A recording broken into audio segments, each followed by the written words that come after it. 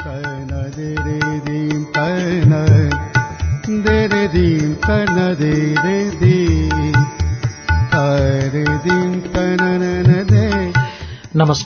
उज्यालो 90 network मार्फत देशभरिका विभिन्न एफएम स्टेशनहरूबाट एकैसाथ प्रसारण भइरहेको कार्यक्रम श्रुति सम्वेकमा प्राविधिक साथी सशेन्द्र गौतमसँगै म अच्युत घिमिरेको स्वागत छ।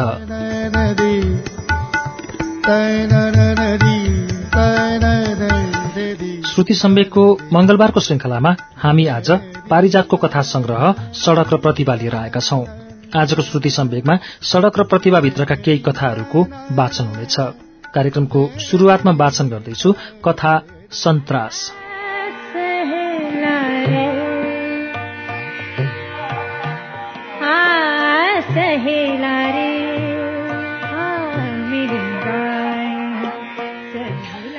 ऊ मेरो घर सामुन्ने आएर बसोस्, यस्तो मैले कहिल्यै रुचाएकी छैन। तर उसको डेरा मेरो सामुन्ने केही अग्लोमा छ र लाग्छ त्यो सिङ्गो घर मेरो घरको विरुद्धमा उठेको छ। यो सोचाइले मलाई छोडे कुरा अर्कै हुने थियो। ऊ निकै साडिस्ट छ, तर ऊभन्दा डबल ठूलो स्वास्नीलाई ऊ कुनै पनि शारीरिक यातना पटक्क दिन सक्दैन। कहिलेकाहीँ सम्झन्छु उनीहरू आपस्तमा माया कसरी गर्छन्, अनि हाँसो उठ्छ। शारीरिक अनुपातमा सानो हुँदैमा ऊ उसकी स्वास्नीलाई छोड्छ र? कुन्नी असम्भव जस्तो लाग्छ। उनीहरूका बीच एउटी सुकुमारी 1.5 वर्षकी छोरी जहिले पनि खेलिरहन्छे। यसले सधैँ मलाई एउटा समाधान दिने गर्छ। बिचरी उसलाई बाबुको साडिजम के हो पत्तो छैन।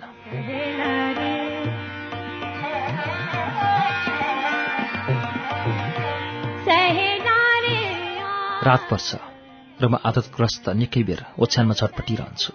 खुला झ्यालबाट उनीहरू हाँसेको मधुर शब्द हावाले उडाएर ल्याउँछ। उनीहरू माया गरिरहेका छन् र छोरी निदाइरहेकी होली।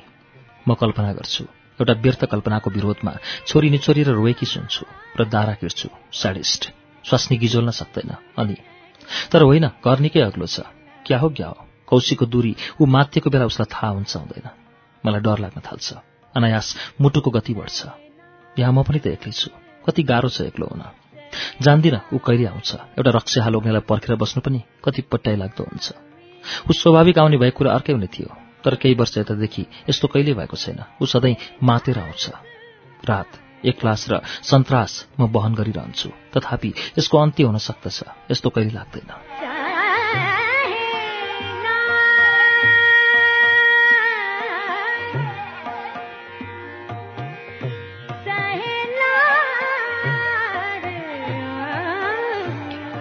प्रत्येक रात विगत क्षणहरू लिएर म नयाँ सन्त्रासमा जन्मन्छु। नयाँ आशंकाहरूको धुलोभरि खेल्छु। जम्मामा म आफूभित्रको मौलिक डरलाई परास्त गर्न असमर्थ रहेकी हुन्छु। लाग्छ आत्महत्या गरिदिउँ, तर आत्महत्या त्यो सर्वोपरि भीषण सन्त्रास हो। 9 नारी गलेर आउँछ। रातमा यस्तो चकमन्नमा एउटा जिउँदो लोग्ने मान्छे मसँग भएको भए बाँच्नुको डर कति होचिसकेको हुने थियो। त्यो अग्लो घरमा बच्ची रोइरहन्छे। म विचार गरिरहन्छु, छोरी जन्माएर उनीहरूले बेस गरेका छैनन्। उनीहरूमा एकजना नपुंसक हुनुपर्थ्यो। साडिस्टलाई योभन्दा बढी स्कोप के हुन सक्छ? के ठेगान, ऊ तातिन सक्छ उसकी स्वास्नीको विरुद्धमा, र उसकी स्वास्नी पहाड जस्तै अचल बसिदिन सक्छ। मुसाले कोतर्दैमा पहाडको आङ्क नै हलुको हुन सक्छ र? बिचरा ऊ एउटा विवश लोग्ने मान्छे हो। ऊ त रातभरि आफ्नी स्वास्नीलाई सडक चाहिँ कुल्चन चाहन्छ। कागजको टुक्रा चाहिँ हत्केलाभरि रगड्न चाहन्छ।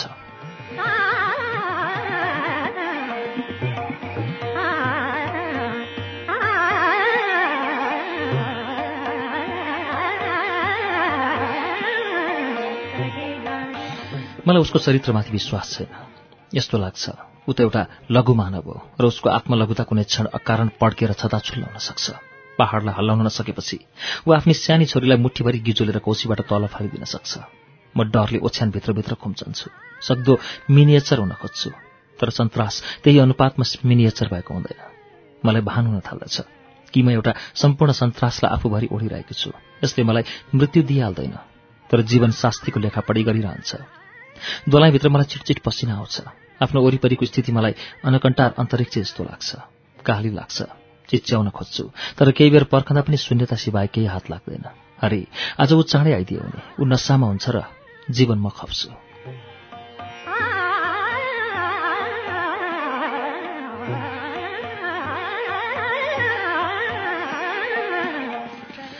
रात निकै गइसकेको छ। ऊ अहिले आउँदैन। म सतर्क भएर बसिरहन्छु। अनायास ढोकामा टकटक आवाज हुन्छ। विचार गर्छु, सायद ऊ आयो। धेरै पिएको छ, त्यसैले ढोका सबल हातले ढकढक्याउन सक्दैन। ढोकामा एकनास टकटक आवाज भइरहन्छ। दोलाई बाहिर निस्कँदा निस्कँदै आफैलाई केही निर्दो भएको अनुभव हुन्छ। ऊ कुन सीमामा मात्तिर आएको होला? ढोका खोल्न साथ म उसलाई थाम्न सक्छु वा सक्दिनँ। ऊ ग्वाम्लाङ्ग म भरि खसिदिनेछ। म माथि जताततै लडीबुडी खेल्नेछ। म अस्तव्यस्त भइसकेकी हुन्छु र मैले उसलाई सम्हाल्नु पर्नेछ। बिस्तार सन्तासको एक धर्सो अँध्यारो मलाई लपेटेर उँभो लाग्छ। रातमा यत्रो शून्यतामा कुनै पनि लोग्ने मान्छेलाई आफ्नो शरीरभरि थाम्नु कति गाह्रो हुनेछ। म खाटबाट तल ओर्लिसकेकी हुन्छु। एक किसिमले हलुको लाग्दै म ढोकानेर पुग्छु। उसको भयानक अनुहार आँखाभरि खेल्छ। म आग्लो खोल्छु। ढोका उदाङ्गो हुन्छ र एउटा धेरै मोटाएको छुचुन्द्रो दौडेर एउटा कुनामा बस्छ।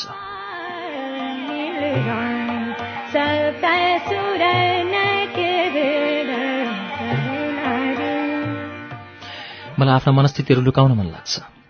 आत्मग्लानी हुन्छ। रित्तो ढोकालाई हेरेर म व्यर्थै सकसकाउँछु। जीवन यतिका दुर्बल स्थितिहरूको शिकार भइरहे बाँच्न कति दुस्साध्य हुन्छ। म लाजमान्दै ढोका जिउका त्यो लाएर आउँछु।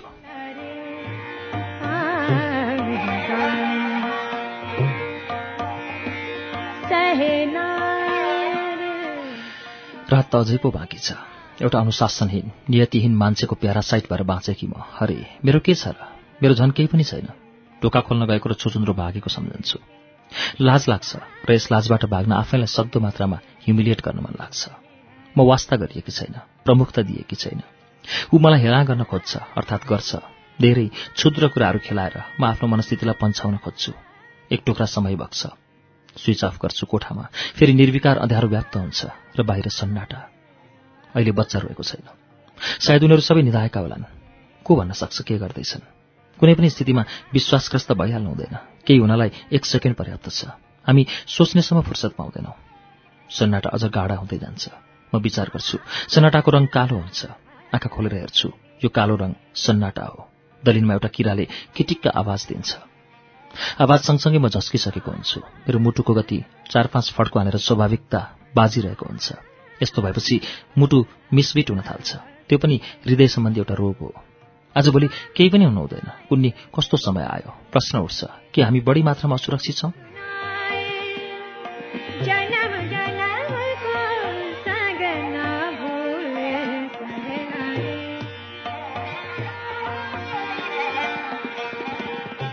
त्यसमा पनि असुरक्षित के म मात्र छु यत्रो ठूलो संसारमा?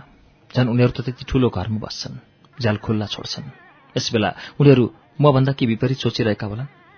लगातार यसरी निरर्थक सोचिरहे आफैसँग दिक्क लागेर आउँछ। म झ्याल र ढोकाको परिवेश नागेर आफ्नो सोचाइलाई बाहिर फाँटमा ल्याउने प्रयास गर्छु, जहाँ आफ्नो विषयमा सोच्न नपरोस्, अर्थात् कि त्यहाँ आफू भन्ने आवाज नै नहोस्। मान्छेलाई यस्तो पनि त हुनुपर्छ, हुँदो पनि हो, नत्र आफ्नोपनमा जकडिएका हामी सन्त्रस्त प्राणीहरूलाई मुक्तिको कुनै उपाय नै नहुँदो हो। उसो भए हामी मुक्त हुन पनि सक्छौं? अर्को प्रश्न थपिन्छ।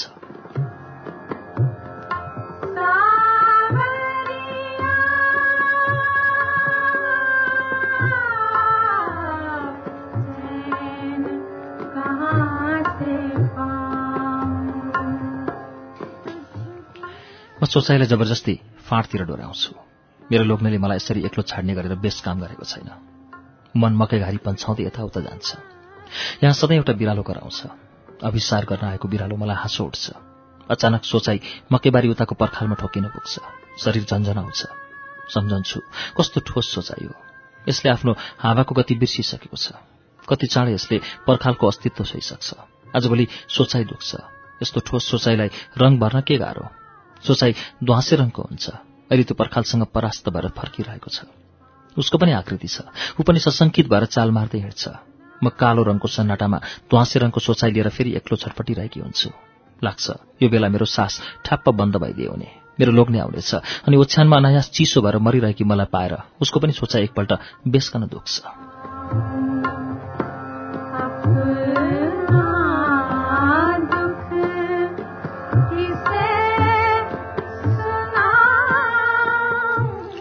मेरो अनिश्चित मृत्युको पर्खालसँगै ठक्कर खाएपछि उसको सोचाइ पनि भाग्ने बाटो नपाएर एकपल्ट टुहुरो हुन्छ, एकपल्ट नराम्रोसँग परास्त हुन्छ। त्यसपछि ऊ सोच्नेछ, संसार कति साँगुरो छ। एक उन्मुक्त स्टेप लिन दुस्साध्य हुन्छ। कति रमाइलो हुन्छ त्यसबेला। उसले मेरो मृत्युलाई एउटा अब्जेक्ट बनाएर भोग्नेछ। आहा, कति मजा आउँछ।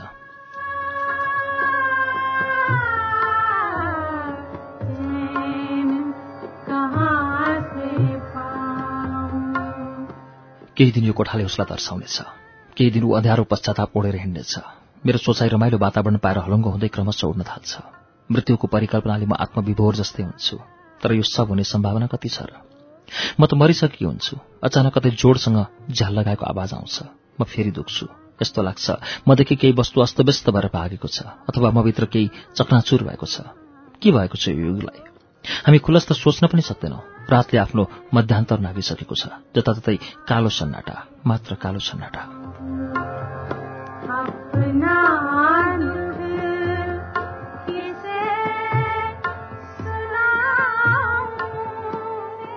रात तर स्वतन्त्रता, सुखद अवस्था, सर्प, बिच्छी र खजुरो किरा जस्तै भयानक र सन्त्रासपूर्ण लाग्न थाल्छ।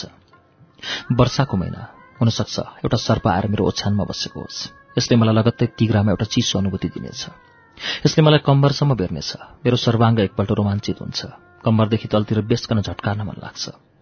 आँखाहरू झन्झन टड्कारा हुँदै गइराखेका छन्, तर विवश रात अझ पनि बित्न बाँकी नै छ।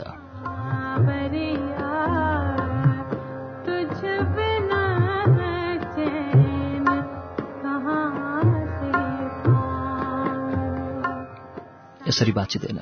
केही उपक्रम अवश्य हुनुपर्छ। तर होइन, सबै आफ्नो जीवनको एक एक मोहमा तर्सेका छन्। सबै निस्सन्देह सन्त्रस्त छन्। आश्वस्त हुन खोज्छु र बिर्सन खोज्छु आफैलाई। छिमेकको घरमा बच्चा चिच्याएर हुन्छ। मेरो सन्नाटा चिरिएर दुई फ्याक हुन्छ। म आफूलाई मध्यस्थ खडा भएको पाउँछु। किन? प्रश्न समाधान गर्ने मलाई फुर्सद नै हुँदैन। एउटा गरुङ्गो वस्तु 3 तला कौशीबाट गर्लम्ब मेरो ढोका अघि खस्छ। सडिसले आज बच्चा खसालेर छोड्यो। मेरो अवस्था कुनै वर्णन गर्न लायकको हुँदैन। सायद म नीलो रङको भइसकेकी हुन्छु। शरीर पसिनाले निथ्रुक्क भिज्छ। बेड स्विच अन गर्छु र सशङ्कित स्थितिमा एक प्रकारले काम्दै ढोकासम्म आइपुग्छु।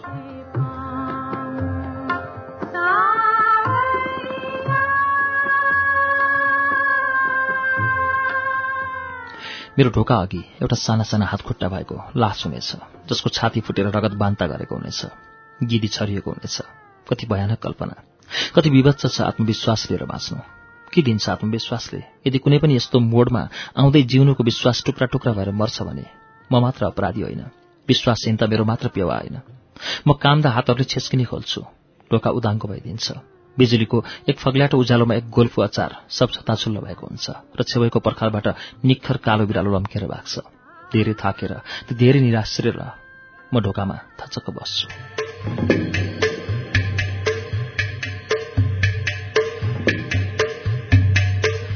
कार्यक्रम श्रुति सम्वेकमा अहिले तपाईले सुन्नुभएको कथाको शीर्षक थियो सन्त्रास।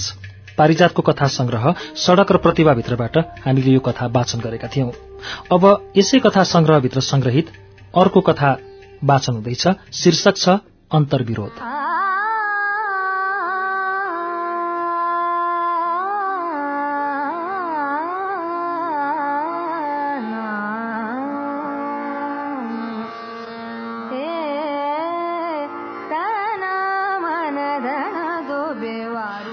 वर्तमान ढाक्रेगिरीभित्र छ, जसको परिणति केही सडकहरू नापेर छोडिदिनु, 2-4 ढोका अघि अनायास हाजिर भइदिनु, तर कपाल नकन्याउनु, एउटा क्षुद्र आदर्शको सुरक्षाको नाउँमा।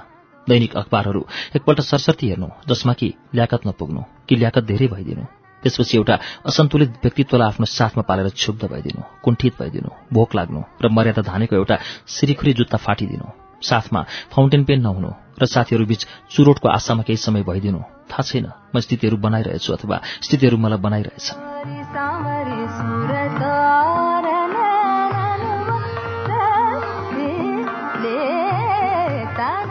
कमजोर स्थितिको मौका छोपेर एकाएक एउटा स्वास्नी मान्छेको आवश्यकता जन्मिदिनु अनि स्वास्नी मान्छेलाई केवल उत्तेजना दिएर छोडिदिएपछि सेक्सको झण्डै झण्डै समाधान भइसक्छ भन्ने आफ्नो पुरानो, यसो भनौं पहिलो धारणा अवास्तविक भइदिनु। चमेना घरको गोरी टिटीले आफूप्रति चाख नराखिदिनु। पछिबाट तुरुन्तै यथार्थ ज्ञात भइदिनु, अर्थात् मसँग मेरो चियाको तृष्णा मात्र थियो र चमेना वाल्नीसँग पैसा गन्ने हतारो मात्र। एउटा नक्कली तिरस्कार भोगेर केही क्षण आफैमा घोचिनु। यस्ता अनुभूतिहरूले केही भर्तेक दिँदैनन् जीवनलाई। अझ बलियो शब्दमा भन्ने हो भने बाँच्नुलाई। अन्तिम पुँजी 10 पैसे ढ्याक्री त्याएर चमेना घरको संघार नाग्न साथ हल्लिएर हिँडेको छ महिनाले। एउटा सिङ्गो पीडा दिनु अथवा प्रत्येक 10 मिनटपछि आफ्नो गरिब जीवनको आवाज भइरहनु र राति खल्ती भरिभरि अनास्था बोकेर घर फर्किनु र ओछ्यानमा थकाइ मार्न पल्टिँदा सम्झिन्छ आफू त मात्र एउटा जर्जर बुढो सामाजिक मूल्य बाँकी रहिएको छ।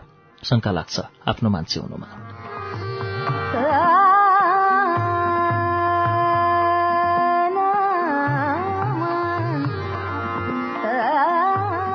म जीवनको धेरै कठिन मोडहरूलाई एउटा सहज समाधान दिएर हिँड्थेँ, जस्तो सेक्स र स्वास्नी मान्छे। वास्तवमा अहिले थाहा हुन्छ, संयोगवश म धेरैपल्ट पलायन भइसकेको छु, हुनसक्छ वञ्चित भइसकेको छु। एकपल्ट अर्थहीन सोचेको थिएँ, एक रात म अल्लारे निद्रा सुतिदिन्छु, बिहान उठ्दा नगरभरि आफूलाई एकाएक प्रतिष्ठित र लोकप्रिय भइरहेको पाउँछु। त्यसबेला स्थितिसँग मेरो सबैभन्दा यथार्थ साइनो के हुन सक्छ? त्यसको केही दिनपछि नै यो सोचाइको सहज समाधान मैले पाइसकेको थिएँ। अर्थात् एक रात फेरि सोचेँ, नगरभरि एक भयानक महामारी फैलियोस् र आफूले चिनेकाहरू, आफूले माया गरेकाहरू, आफूलाई माया गर्नेहरू मुख बाउँदै विभत्स मृत्यु मर्दै गरेका हुन् र म एउटा सुरक्षित बाँचिरहेको। त्यसबेला फेरि पनि स्थितिसँग मेरो ठाडो सम्बन्ध के हुन सक्छ? त्यसपछि अचानक समाधान भयो जस्तो लाग्यो। अब धेरै भइसक्यो यस्तो कुरा सोचिँदैन, सायद यो अन्तिम समाधान थियो। अब चमेना वाल्नी गोरी ठिटी सोचाइमा ठाडो किसिमसँग आइदिन्छे र बुझ्छु, उसलाई उत्तेजना मात्र दिएर पुग्दैन, चाहन्छु यो मेरो आवरण मात्र भइदियोस्, र हो पनि यही।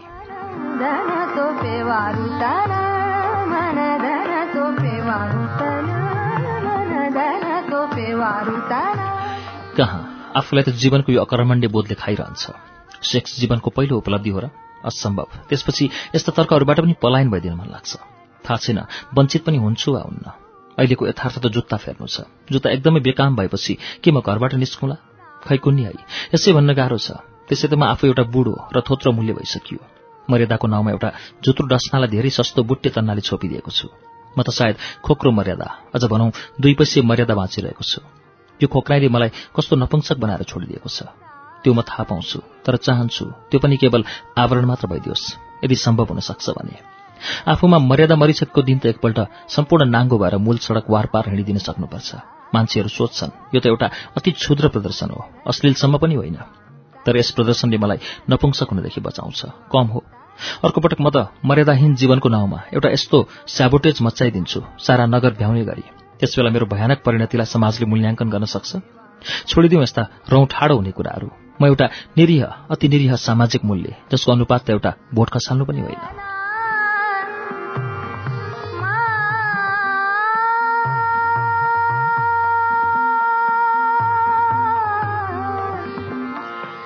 बिहान बिउझनु, कुनै कार्यक्रम नहुनु, आङ तन्काउनु तर बेड टी नआउनु, कोठामा घाम नछिर्नु, राति मारेर राखेको आशा चुरोटको ठुटो सल्काउनु, एकपल्ट खोक्नु, यो अवस्थाको विरुद्ध नालिस गर्न कहाँ जानुपर्छ थाहा नहुनु, झल्कोलेर पल्लो घरको गाह्रो हेर्नु तर आकाश होइन।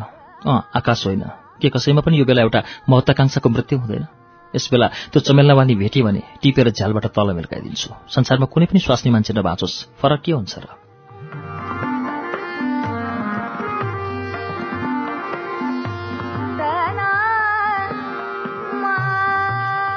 अब फेरि हिँडिदिनुपर्छ निरुद्देश्य।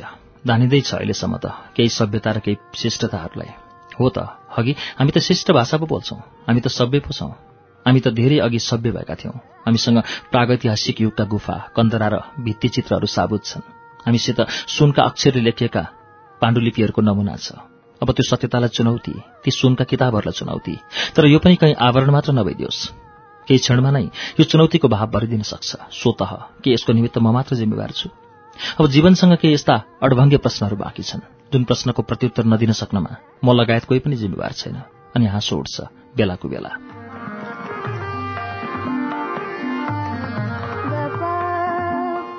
एक्लै हाँस्नु, अनधिकार नहुनु, साथै बान्छिए पनि नहुनु। हाँस्नलाई एउटा एकान्त खोजेर पुग्नु र त्यहाँ पुगिसकेपछि हाँस्ने आवेग मरिसक्नु, बहाना स्वरूप खल्ती छाम्नु, चियाको निम्ति 10 पैसा बाँकी नरहनु, सार्वजनिक पार्कको खाली चौतारीमा थकान मेट्नु, त्यसपछि एकाएक आफैलाई आफ्नो माया नलाग्न सक्छ। यो अन्तिम प्रवृत्तिको विकल्प केही पनि हुँदैन, केवल आफू सबैतिर एक किसिमले असमर्थ।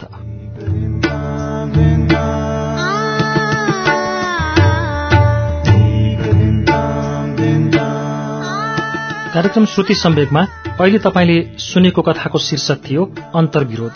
यसलाई हामीले पारिजातको सडक र प्रतिभा कथा संग्रहबाट वाचन गरेका थियौं। आजको श्रुति सम्वेकमा सडक र प्रतिभाभित्र संग्रहित कथाहरूको वाचन सुनिरहेका छौं। अरू कथाहरू पनि बाँकी नै छन्, उज्यालो सुन्दै गर्नुहोला।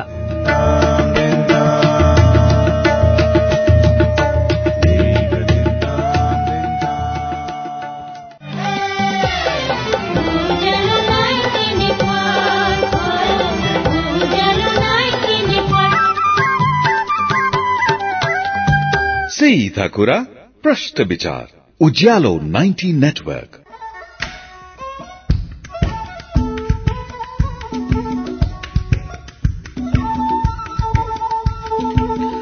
कार्यक्रम श्रुति सम्वेकमा पुनः स्वागत छ।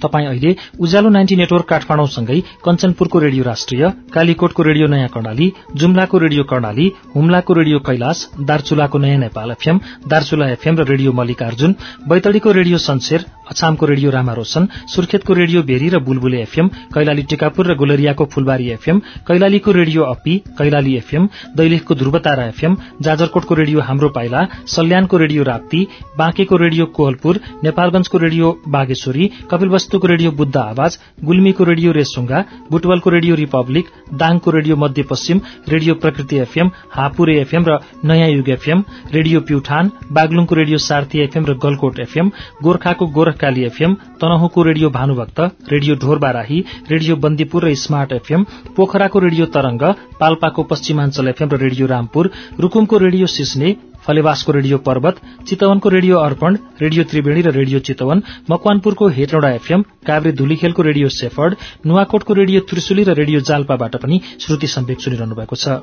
त्यसैगरी दोलखाजिरीको रेडियो हिमाली, खोटाङको हलेसी एफएम, रामेछापको रेडियो तीनलाल, रौतहटको नुनथर एफएम, सर्लाहीको रेडियो एकता, ढुकढुकी एफएम र Mukteshwar FM, radio Bardibas, Janakpur FM, भोजपुरको radio Chomolungma FM, radio Terhathum, सोलुखुम्बुको शिखर एफएम, धरानको विजयपुर एफएम, मोरङको रेडियो सुनाखरी, विराटनगरको रेडियो पूर्वेली आवाज, इटहरीको सप्तकोशी एफएम, झापाको एफएम मेचिट्युन्स र वीरता एफएम, रेडियो ताप्लेजुङ र इलाम एफएमबाट पनि अहिले एकैसाथ श्रुति सम्वेक प्रसारण भइरहेको छ।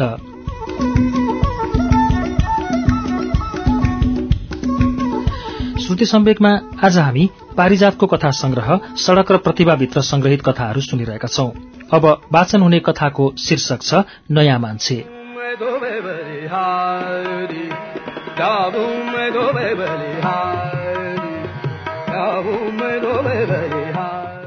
यसलाई मैले धेरैपल्ट आफूसँग दाँजेर हेरेको छु। हामी दुवैजना अँध्यारो रङका छौं। एउटा खास विशेषता, यो मान्छे मलाई त्यति मन पर्दैन भन्दा भन्दै घृणाको छेउछाउ पुगेर फर्कन्छ यससँगको मेरो व्यवहारको डोरी। तर यो सम्बन्ध विच्छेद हुनुको निष्कर्ष होइन। निष्कर्ष त्यस दिन पनि हुन सकेको थिएन जुन दिन यसलाई मैले आफ्नो मान्छे स्वीकार गरेँ। पछिबाट थाहा पाएँ कि यो निकै पापी मान्छे भइसकेको थियो। यसले आफूलाई अहिले पश्चातापको आगामा डढाएर मारिसकेको किन नहोस्? हुन सक्छ यसमा पश्चाताप नै जम्दैन। एकपल्ट अनायास मैले यसलाई सोधेको थिएँ, स्वास्नी मरेको कति भयो? गोडा 20 वर्ष। छोरा मरेको? मरे भन्छन्, कागज आएको छैन। त्यसपछि यसलाई म कुनै पनि प्रश्नले उदाङ्गो पार्न सक्दिनँ। लाग्छ म धेरै कमजोर छु, आफू जस्तै रङरोगन ढाँचाकाचा मिल्ने मान्छेको अघि पनि।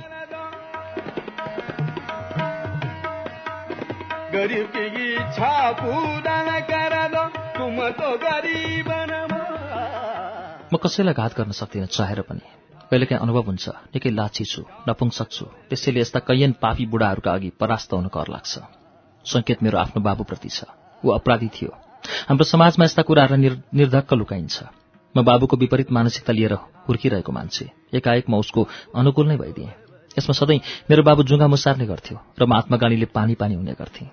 सान्त्वना यही नै थियो कि मसँग एक जमात अरूका छोराहरूले पनि आफ्नो निर्देशन गर्न सक्दैनन्, निर्णयात्मक धारणा राख्न सक्दैनन्। एकपल्ट अर्को मान्छेको स्वास्नीलाई उसले हातपात गरिदियो र मैले 5 जनाको अघि घाम र आगोको क्रिया खाएर उसको सच्चरित्र हुनुलाई बढावा दिएँ। हुनसक्छ मैले झुट बोलेँ, तर उसले मलाई बनाएकै यस्तै थियो। ऊ मर्दा मेरो निम्ति एउटा पापी बुढो मरेको थियो। कता आफूभित्र हुने रिलिफको अनुभूतिलाई पनि मैले एउटा गोपनीय सुख जस्तै आफैले मात्र भोगेर हिँडेँ। निस्सन्देह ऊ नभएर अहिले म सुखी छु। अब मलाई रगतको नातामाथि विश्वास छैन। तर यो मेरो मनहुस भान्छे, यसको छोरालाई यसले के बनाउन खोजेथे कुनी? सायद एउटा लाउरेभन्दा बढी होइन।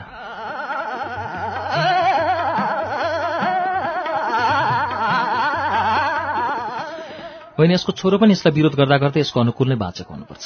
प्रत्येकपल्ट जब यो मेरो अघि छर्लङ्ग देखिने गरी घाम ताप्छ अथवा देखा पर्छ, म आफूलाई त्यसको आयतनभरि गाप्न र त्यसको मान्छेपनभरि कहीँ कतै कम बेसी नभएर फिट हुन खोज्छु। मलाई जान्न मन लाग्छ म कति अमल र कति बित्ताले फराकिलो छु अथवा सानो छु। यो भन्दा पनि एउटा निष्कर्षको भएले म यसको टुङ्गोमा पुग्न खोज्दा नै परास्त भएर फर्किदिन्छु। सम्भव छ म योभन्दा सानो छु र छोटो छु, अनि सम्भव छ योभन्दा सानो र छोटो छु। सम्भवतः मेरो उच्च मानसिकताको निम्ति यो भान्से बुढो मलाई एकदम नहुने मान्छे, तर यसलाई त्यसरी नै अस्वीकार गर्न सक्दिनँ जसरी म आजका बुढा पुस्ताका असंख्य अपराधीहरूलाई अस्वीकार गर्न सक्दिनँ। म आफूलाई कहिले पनि नयाँ मान्छे घोषित गर्न सक्दिनँ। एउटा क्षुद्र सन्तुष्टि के भने, म यो निसासिने वातावरणमा डिसइल्युजन्ड भएको छु। विचार गर्छु यति हुनु मात्र कुनै सन्तोषप्रद परिणति होइन कि यो एक्लो धारणाले मलाई पृथक गरिदिन्छ भिडदेखि।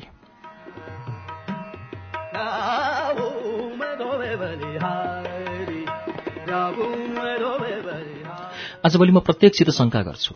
आक्रान्त छु यस भयले कि आफैसँग पनि म शंका गरेर बाँच्छु। लाग्छ म निकै नै शंकास्पद छु। यसको मात्र एउटै उपचार छ, मैले निर्वासित भइदिनुपर्छ एउटा निर्जन टापुमा, नत्र एउटा निर्बोध मृत्युको अघि आफैलाई समाप्त गरिदिनुपर्छ। म यसरी बाँच्दैछु र खिँदैछु। स्थितिबाट अघोरी हुन अथवा बनाइन मलाई आफूभित्र पनि नयाँ निर्माण चाहिन्छ। यस्तो अवस्थामा एउटा निरीह हाँसोभन्दा बढी मलाई केही पनि अनुभव हुँदैन। बिहान दुध पिराउने एउटा तरुनी आउँछ। नचाहेरै म सतर्क भएर सुन्छु उनीहरू के गर्छन्। चुरा बजेको सुन्छु। मान्छे बुढा घोक्रे स्वरमा हाँस्छ। त्यो तरुनी भर्खर बिहे गरेर आएकी एउटी ज्यापुको मन परेकी स्वास्नी हो। उसमा बिहेप्रति एब्नर्मलिटी हुनै सक्दैन। त्यो बेला मेरो स्थितिबोध एउटा कंकाल खिन्नता भइदिन्छ।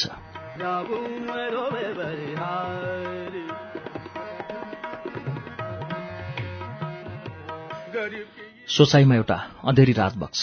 मान्छे बुढाको सशंकित बुहारी विधवा घोषित हुने आफ्नो एक्लास ओछ्यानमा नर्भस भएर पल्टेकी हुन्छ। जान्दैछ अब उसको जबर स्वाट ससुरा बाहिरबाटै ढोकाको आग्लो खोलेर कोठामा आउँछ र उसलाई पैतालादेखि चलाउन थाल्छ। उसलाई स्वीकार गर्नुपर्छ बुढोको भद्र आक्रमण। यो बलात्कार हो भनी ऊ कहिले पनि परिभाषा लाउन सक्दिन। यसरी अभ्यस्त भएर उसले खुलेआम तर लुकाएर बुहारीलाई स्वास्नी राख्छ। दिउँसो चुरा र काइयो उपहार दिन ल्याउँछ र उसकी बुहारीमा जीवनको विभत्स भोगाईलाई नियति हो भनी ठम्याउने क्षमता पनि हुँदैन। ऊ ससुरालाई लिइदिनेछ र सही दिन्छे मात्र। उसलाई घृणाबोध कहिल्यै हुँदैन। एक दिन बुढो आँगनमा निस्केर कुर्लन्छ, छोराको पो स्वास्नी मेरो को हो र? अनायास बुढो कटु सत्य बोल्छ र सधैँको निम्ति थाकिदिन्छ। तरुनी गइसकेकी हुन्छ। बुढो चियालेर पस्दा मलाई उसको आकृति एउटा ठूलो ओढार जस्तो लाग्छ, जहाँ मेरो पनि मौलिकताको सम्बन्ध छ र जसलाई हत्या गर्न गराउनमा म तेस्रो दर्जाको एजेन्ट पनि हुन सक्दिन।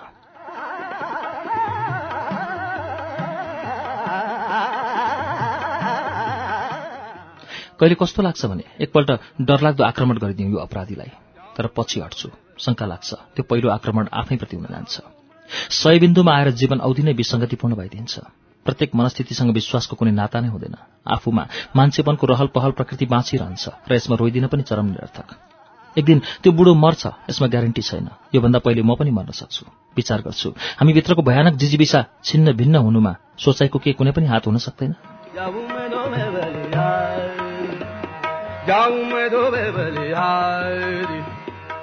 हामी बोध हुनबाट बच्ने कसरी र सोचाइबाट भाग्ने कसरी? हुन सक्छ अबको 15 वर्ष यो बुढो र म समानान्तर रूपले बाँच्छौं, तर 15 वर्ष बित्न मलाई हिसाबले अल्छिन्छ। तुरन्त आश्वस्त हुन्छु। जसरी आज 30 वर्षहरू निर्धक्क बितिसकेका छन्। कत्र कत्र शताब्दी बित्छन् के भो र? तर यसरी परिणतिहीन बित्नु म आफूभित्र नयाँपनको अभाव खोज्न थाल्छु। म भित्र केही छैन सिवाय एउटा आक्रोश। रातमा बुढो पानी राख्न आउँछ। भाइभरको आक्रोशको एउटा नग्न रूप देखाउँ भन्ठान्छु, तर असमर्थ भइदिन्छु। जसरी यहाँका सबै असमर्थ छन्, बोध पनि एउटा बोध मात्र भएर रहिदिन्छ।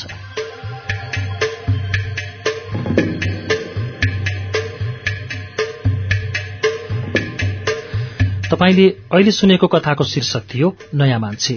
यसलाई हामीले पारिजातको कथा संग्रह सडक र प्रतिभाभित्रबाट लिएका थियौं। यसै कथा संग्रहभित्र संग्रहित अब वाचन हुने शीर्ष कथा छ। शीर्षक सडक र प्रतिभा।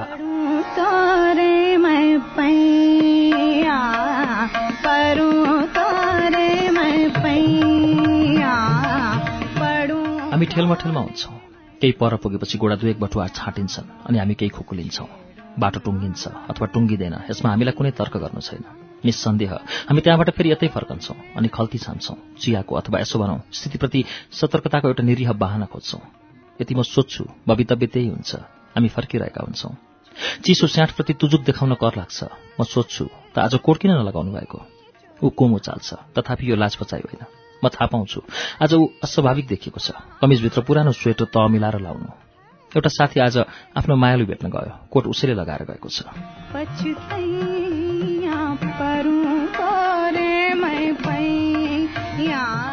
सडक हेर्छु, स्थिर बसेको छ। सडक बढी गर्छ नै के र? मलाई अति साधारण मान्छेको सम्झना आउँछ जससँग कोट छैन अनि जो प्रेम गर्छ एउटी केटीसँग। जाङभित्र बसेर केही रोमान्स साट्नु प्रेमको अर्थ। उसकी मायालु पनि हुन सक्छ। साथीको सारी पैँचो लाएर आएकी छे। म निकै सस्तिन्छु केवल सोचाइभित्र। हुन त मानिस जो बोल्छ त्योभन्दा 10 गुणा निम्न कोटीको कुरा ऊ सोध्छ। मानिसलाई एस्टिमेट गर्नु ठूलै असम्भव। एउटा बागरङ ट्याक्सी हुरिएर आउँछ। हुल निकै कम भइसकेको छ। खल्ती छाम्छु। एउटा सुकाले कहिले विश्वास गरेको हुँदैन। मानौ जीवनस्तरको यो एउटा लक्ष्मण रेखा हो। बढ्न सक्छ त्यो सम्भावना पस्दैन र घट्न सक्छ भने जीवन त्यही बिन्दुमा अपहरण भइसक्छ।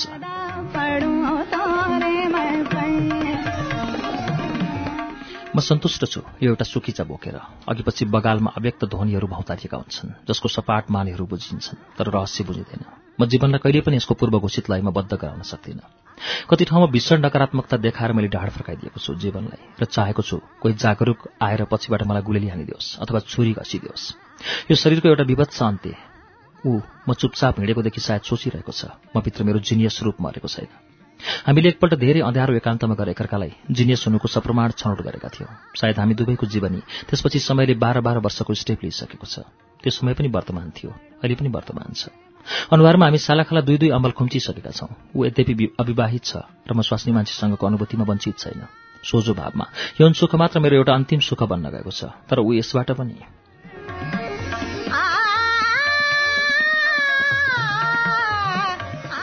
म कुनै पनि स्वास्नी मान्छेलाई प्रभाव नै पार्न सक्दिनँ। प्रेम त पछि आउने कुरा हो। यस्तो वाक्य उसले मलाई यिनै सडकहरूमा हिँड्दा नभनेको होइन। प्रभाव पार्नुको हकमा मैले चाहिने एउटी वेश्यलाई सबभन्दा पहिले प्रभावित पारे। त्यसभन्दा बढी आफ्नो विषयमा कोही पनि सोच्न मन लाग्दैन। एउटा समय यस्तो पनि आएको थियो चरम विवश भएर मैले यौन सुख स्वीकार गरिदिएँ, किनभने सुखको सबैभन्दा सस्तो उपलब्धि एउटा गरिबको निम्ति यही मात्र थियो। त्यसबेला सायद म भित्रभित्र निकै पिल्सिएको थिएँ। त्यसपछि अझसम्म यति कडा यथार्थ सकार्न सक्ने साथी भेटेको छैन। छन् त्यसो त आवरणलाई जीवनको एउटै अर्थ ठान्नेहरू, तर म चाहिने ढुङ्गामा एउटा सम्पूर्ण नाङ्गो मूर्ति खोपेर कलाको सफलता घोषणा गर्ने मान्छे। त्यसपछि गजबको रिभर्स, एउटा क्षुद्रभन्दा क्षुद्रतर व्यक्तिगत स्वार्थको आडमा मैले एउटा सामाजिक मान्यतालाई लात मारिदिएँ। दुईटैको मिलित प्रतिक्रियाबाट आफूलाई कहिलेकाहीँ लाग्छ अलग्याइदिउँ, तर त्यसपछिको निर्वासन कमभन्दा कम यो युगमा स्वीकार छैन। पश्चिमी आकाश रातोपनबाट हटिसकेको छ। हामीलाई निकै जाडो लाग्न थालिसकेको छ। आफ्नो टेरिकटनको कोटको आभास लिन्छु र सोच्छु यो हाल्दा मैले पनि आफूलाई निकै साँगुरो स्थितिमा कैद भएको अनुभव गरेको छु, जसको सन्तुलन आर्थिक र मानसिक दुईटै आउने 2 वर्षभरि मिल्दैन। हेर्नुहोस्, ऊ उभिनै दिन्छ। चिया पिउँ है? 80 पाउन्डको एउटा मिनिएचर मान्छे झण्डै झण्डै। सफा कुरा, ऊ ससाना हाडहरूको संगठन मात्र हो। शारीरिक हैसियतले मूल्याङ्कन गर्दा ऊ केही पनि हुन सक्दैन। व्यापारी, सिपाही, अफिसर, ड्राइभर, सिवाय एउटा बचाउ छ उसको अस्तित्वको पनि। त्यो हो हास्य अभिनेता, अझै बढी त विदूषक। यसै सिलसिलामा एकपल्ट मलाई त्यो क्षणको अघोर भावुकता सम्झना आउँछ।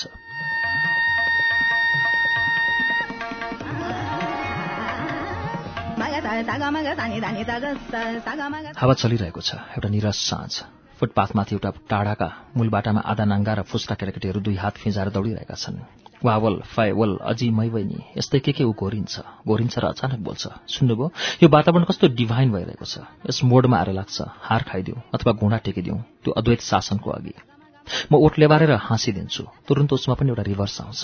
Voltaire, Abraham Lincoln, Karl Marx र अरू धेरैजना व्यक्तिहरूको एउटा सिङ्गो मिस्कट म त्यसै नै उसको अनुहारमा देख्न खोज्छु।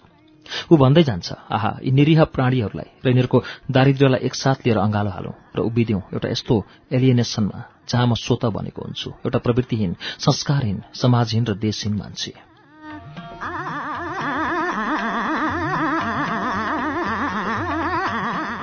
मलाई झर्को लाग्छ। म त्यस बेला त केही पनि बोल्दिनँ, मानव मूक भएको हुन्छु। तर त्यसको प्रत्युत्तर मेरो छातीभरि उकुस-मुकुस भएर आएको छ। पछिबाट म उसलाई भनिदिन्छु, यो समाजले तपाईँको एउटा एफिजी बनाएर जलाउनेछ, नत्र एउटा कार्टुन बनाएर पब्लिक प्लेसमा टाँगिदिनेछ। अनि आवारा केटाहरूले त्यसमा तारो हान्ने गर्छन्। सुन्नुभयो? तपाईँको शालिगलाई 100 वर्षसम्मका नागरिकहरूले खिल्ली उडाउनेछन्। र हुनसक्छ शताब्दीको अन्तिम दशकले तपाईँलाई बाटाको एउटा उपयोगहीन मोड ओगटे बापत मानहानि मुद्दा दायर गर्नेछ। ऊ सकभर अट्टहास गर्न खोज्थ्यो। त्यसपछि प्रायः उसलाई भावुक भएको देखिन्न।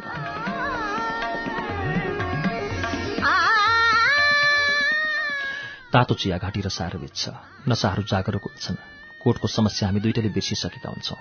हामीले जीवनका केही टुक्रा समयहरूमा एकले अर्कालाई बुझिदिएका छौँ र जहाँ हामी खण्डित भइसक्छौँ त्यही हाम्रा व्यक्तित्वहरू साधारणीकरण भइसक्छन्, अर्थात् क्षुद्र संवेदनाको आदान प्रदान गर्छौँ। जस्तो गरिकन ऊ भनिदिन्छ, तपाईँकी स्वास्नीले तपाईँलाई वास्तवमा रियलाइज नगरेको हो, नत्र सनक चढ्नु, मुड अफ हुनु छेम्मै छैन र।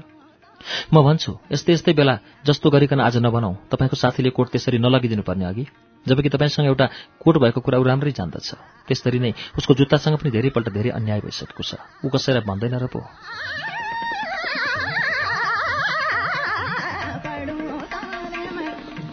चिया खाएर फर्कँदा मलाई उसको माया लाग्छ र माया पाउनु पनि जन्तु सुख हो, बडो केही होइन। विचार गर्छु, अझ बढी त यी पाशविक सुख हुन्। म र हामी, हाम्रा ससाना घरहरू, हाम्रा स्वास्नी, छोराछोरीहरू, हामीले कमाएका पैसा र व्यवस्थाहरू, यी पाशविक सुखहरू लुट्दा लुट्दा जीवनमा कहिल्यै पनि उच्चता बोध हुन पाउँदैन। अहिले सडकमा बत्ती झिलिमिली बलिसकेको छ। हामी तिहराएर सडक पार गरिरहेका छौं। उसले कुम निकै नै उचालेको छ। पुसको महिना कोट नलगाएर हिँड्नु मलाई ऊ एउटा अपराधी जस्तो लाग्छ। निसन्देह ऊ एउटा अपराधी हो, किनकि ऊ सावेक हिसाबले त कहिले पनि बाँचेको छैन। ऊ सधैँ यस्तो अनुभूति बताउँछ जो स्वाभाविक भएको हुँदैन, सायद कुनै पनि मूल्यमा।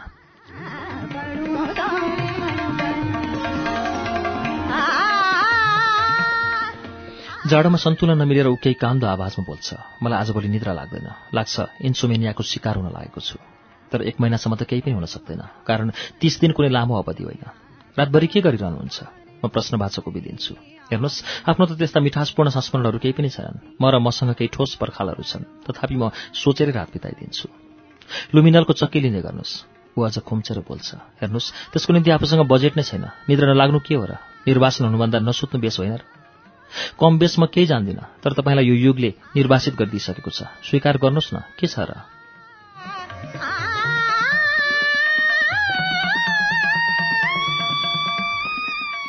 ऊ खिसिक्क हाँस्छ अथवा स्याटको धक्का पचाउँछ, ऊ नै जानुहोस्। मलाई भनिदिन मन लाग्छ कि तपाईँ मजाले डेट एक्सपायर्ड भइसक्नु भएको छ, बरु आत्महत्या गरिदिनुहोस् न। कसैले सोधपुछ गर्ने होइन।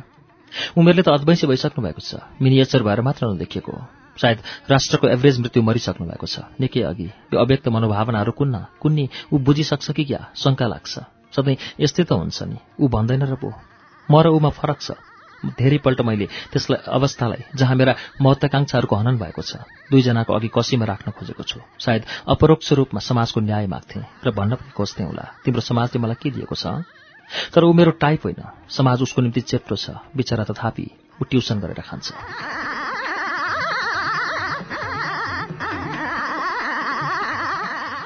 कुनै पनि असजिलो नभएर आँखाभरि घुम्न सक्ने उसको कोठा अति साधारण कोठा। ऊ त्यहाँ फुटेको कतारोको आधा हिस्सा एस्ट्रेको रूपमा राख्छ। साथीहरू उसलाई निष्फिक्र खिच्याउँछन्, ठिक उसको शालीको कल्पना जस्तो। अनि मलाई उसको भावुकता, उसको आउने युग र उसको वर्तमान लगभग एउटै लाग्छ। वास्तवमा केही फरक छैन। म सधैँ चुरोटको खरानी झार्दा एस्ट्रेका विभिन्न मोडेलहरूको ताँती देख्छु र विचार गर्छु, सभ्यता घाउ भएर कहीँ यो कतारोको एक छेउमा दुख्छ। सुखको कुरा ऊ सुली चढाइन्न।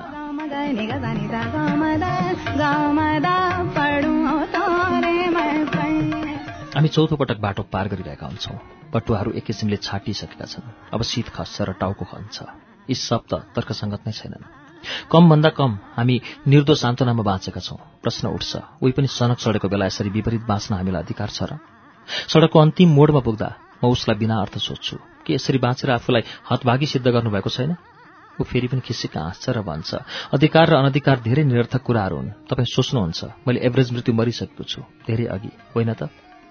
नीरवताले मेरो अनुहारभरि शिथिलता पोतिदिन्छ, किनकि म प्रत्युत्तरहीन भइसकेको हुँ।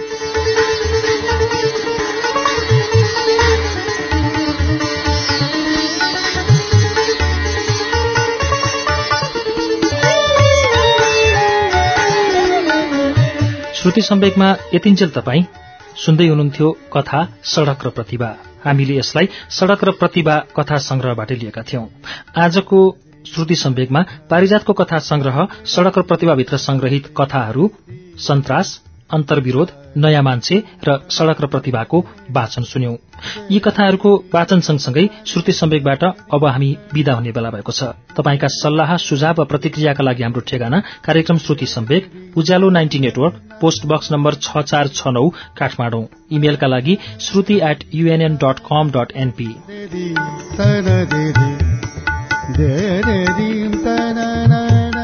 हवस् त, अर्को साता अर्को कुनै गद्दी लिएर आउनेछौं। त्यसअघि शुक्रबारको श्रुति सम्वेकमा अमर न्यौपानेको उपन्यास सेतो धरतीको वाचन हुनेछ। तबसम्मका लागि प्राविधिक साथी सशिन्द्र गौतमसँगै म अच्युत घिमिरे बिदा चाहन्छौ। शुभरात्रि।